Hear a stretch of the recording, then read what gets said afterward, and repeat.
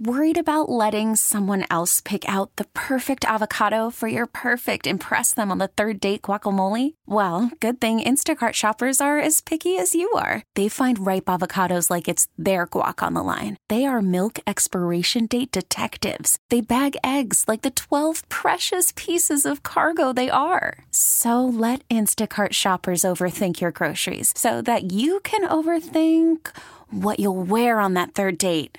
Download the Instacart app to get free delivery on your first 3 orders while supplies last. Minimum $10 per order. Additional terms apply. We get it. Attention spans just aren't what they used to be. Heads in social media and eyes on Netflix. But what do people do with their ears? Well, for one, they're listening to audio. Americans spend 4.4 hours with audio every day. Oh, and you want the proof? Well, you just sat through this ad that's now approaching 30 seconds. What could you say to a potential customer in 30 seconds? Let Odyssey put together a media plan tailor-made for your unique marketing needs. Advertise with Odyssey. Visit ads.odyssey.com. There's so much going on as it relates to Ukraine and Russia, and we're grateful to have Professor Matthew Schmidt from the University of New Haven joins us as much as we want to talk to him all the time, but he's very busy, obviously starting up with the new semester as well. Professor, good morning. How are you? Good morning. Happy Monday. I don't know. Have you read? I just started reading the Wall Street Journal piece on like the last days of Prigozhin, but I want to get a few conspiracy things out of the way. There's no chance that they faked his death so he could go in exile somewhere, correct? It's Russia. I wouldn't say no chance, but it's highly unlikely, and I don't believe it. Okay, but, no. So he's dead, and we all know how and why or what have you. I guess I don't even know where to start with this, but my first thing is it's so obvious that Putin would want to do this. How does Putin in the international community just keep getting away with killing people? I mean, he's poisoned people. I've read all these sort of like third leg stories of, certain people, jumping off of roofs of buildings. He clearly gets rid of people all the time. He's a mafia boss, and Russia is a mafia state, and it has been for quite some time. He's developed a system to do that, and he has loyal people who are capable enough and willing to do it. The thing I want to dispel is he's usually treated as some sort of like strategic genius, like he plans these things out really well and they always work. He's some kind of Bond villain. He's not. He's not nearly that good. He reacts as opposed to responds a lot of the time and just decides like he's going to do this out of revenge. This may well be a case in point where, it's been 2 months since the attempted mutiny, and now we see it happening. So I just want to clear that up, but he gets away with it because he's more brutal than anybody else. And he's basically willing to do it, and he has people who are the same way. No, but Prigozhin, what's he doing in Russia anyway? I mean, he's got to know. Well, these are the weird questions, right? So Prigozhin, first of all, he was a weird cat, right? He literally believed that he was invincible, that he could not die. Anymore. And, before people laugh at that, you have to think, General Patton in World War II also believed he was a reincarnated and I forget who he thought. I think he was Alexander the Great or something, reincarnated or someone else. I can't remember now. So these things aren't as out of the norm as we might think, and we have to be careful to be arrogant Westerners about it. But that's just a lot of it, right? Is he thought he could do that. Remember, Prigozhin has known Putin since the 1980s, right? They were kids in St. Petersburg. And, it's one of these things where you grow up and you're like, hey, this is my buddy, right? What's he really going to do? And finally the buddy does it.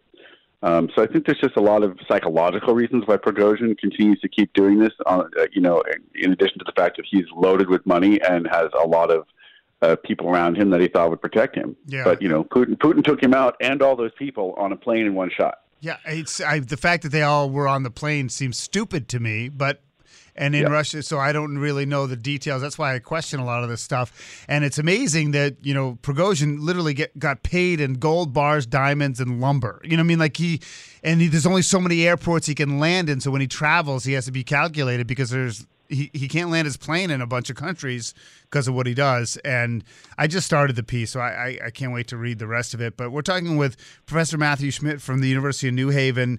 And, I'm also, all the follows that you recommend on X or Twitter, I do follow. And there seems to be, I don't know, there was one theory put forth that, there's going to be so much talk about this conflict going on forever. But if the dam breaks in Ukraine's favor, it could end really quickly in the sense that the troops on the ground might just be like, the heck with this. I mean, where are we right now? So right now, as of this very moment or last night, you have reports from the Russian on-scene and from the Ukrainian on-scene commander that Ukrainian troops have, in his mind, clearly breached the first line of defenses, those trench lines and minefields that have been giving Ukrainians such trouble all summer. And he believed that he was approaching the second line of defenses and that they would be through them in a few days. That's huge if that's the case, because that means they have a straight shot now down to the Sea of Azov and to cut Russian forces into two groups, into the southern group sort of around Kherson and the southwest, and the northern group kind of centered around Kharkiv in the north, if you remember those places from earlier in the war here. However, there are also reports now that the Russians are rushing mobilized troops, reserves, into the north and are now going on the offensive around Kharkiv. And there are verified reports that they used cruise missiles over the evening and attacked a spot, Poltava, in between Dnipro, which is a big city, kind of on the Dnipro River, and Kharkiv. So somewhere in the middle, sort of like confirming that there's a Russian offensive heading in that direction. So it's early. We don't know what's going on exactly, but it kind of looks like the Russians might be moving troops in on the north to try to halt the Ukrainian advance in the south by getting them to have to move forces. Well, there's the other thing I read was that with the Wagner group out, that Russia might just throw a ton of soldiers at this now, and maybe that's part of what you're talking about. Yeah, I think that's entirely possible. I'm skeptical. Along with Mike Hoffman, I think of the people you're talking about on X, formerly Twitter, that the Russians are going to fold that quickly. They're bad. The morale is bad, but in the end, they have people behind them willing to shoot them if they turn around, and they're only playing defense. So that's a lot easier than offense. So I don't think the Ukrainians are going to get that lucky, and I don't think they expect to get that lucky. But they could have some breakthrough success here, and if they do, the problem is where they go next. Yeah, so I mean, I see the images of I don't I don't know how you wage modern warfare on the ground like this, and it lasts this long. I don't really understand it, and it just seems like they're running out of stuff to blow up. Well, it's like steampunk. Right? It's like watching Star Wars and going, okay, they've mastered hyperspace drive, but they still have to shoot people in ball turret gunner things from World War II. Right. With optical sights.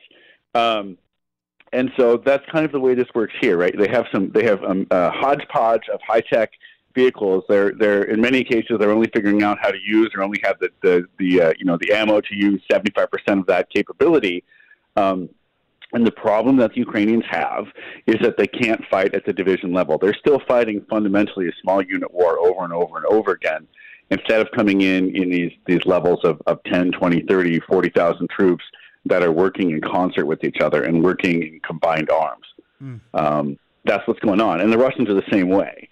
So this is a slugfest on the ground, and it's better to think of it as World War I with drones. Wow. What are you teaching this fall? Nothing. I'm on sabbatical. Nice. Are you going to travel? No, I don't think so right now. I'm working on a book right now that the tentative title is "The Future is Bleak but Beautiful." Kind of throwing a net out there, talking about impacts of Ukraine and China, and getting some of those ideas out in the world. Oh, great. Well, we have to get together. Obviously, I look forward to that, and hopefully with a little more time on your hands, maybe we can do that. We appreciate it as always, Professor. Have a great day, and we'll catch up soon. Absolutely. Talk soon, Brian. Bye. Professor Matthew Schmidt from the University of New Haven. He's just so good. I mean, honestly, and I can't wait to read the book. We get it. Attention spans just aren't what they used to be. Heads in social media and eyes on Netflix. But what do people do with their ears? Well, for one, they're listening to audio. Americans spend 4.4 hours with audio every day. Oh, and you want the proof? Well, you just sat through this ad that's now approaching 30 seconds. What could you say to a potential customer in 30 seconds? Let Odyssey put together a media plan tailor-made for your unique marketing needs. Advertise with Odyssey. Visit ads.odyssey.com.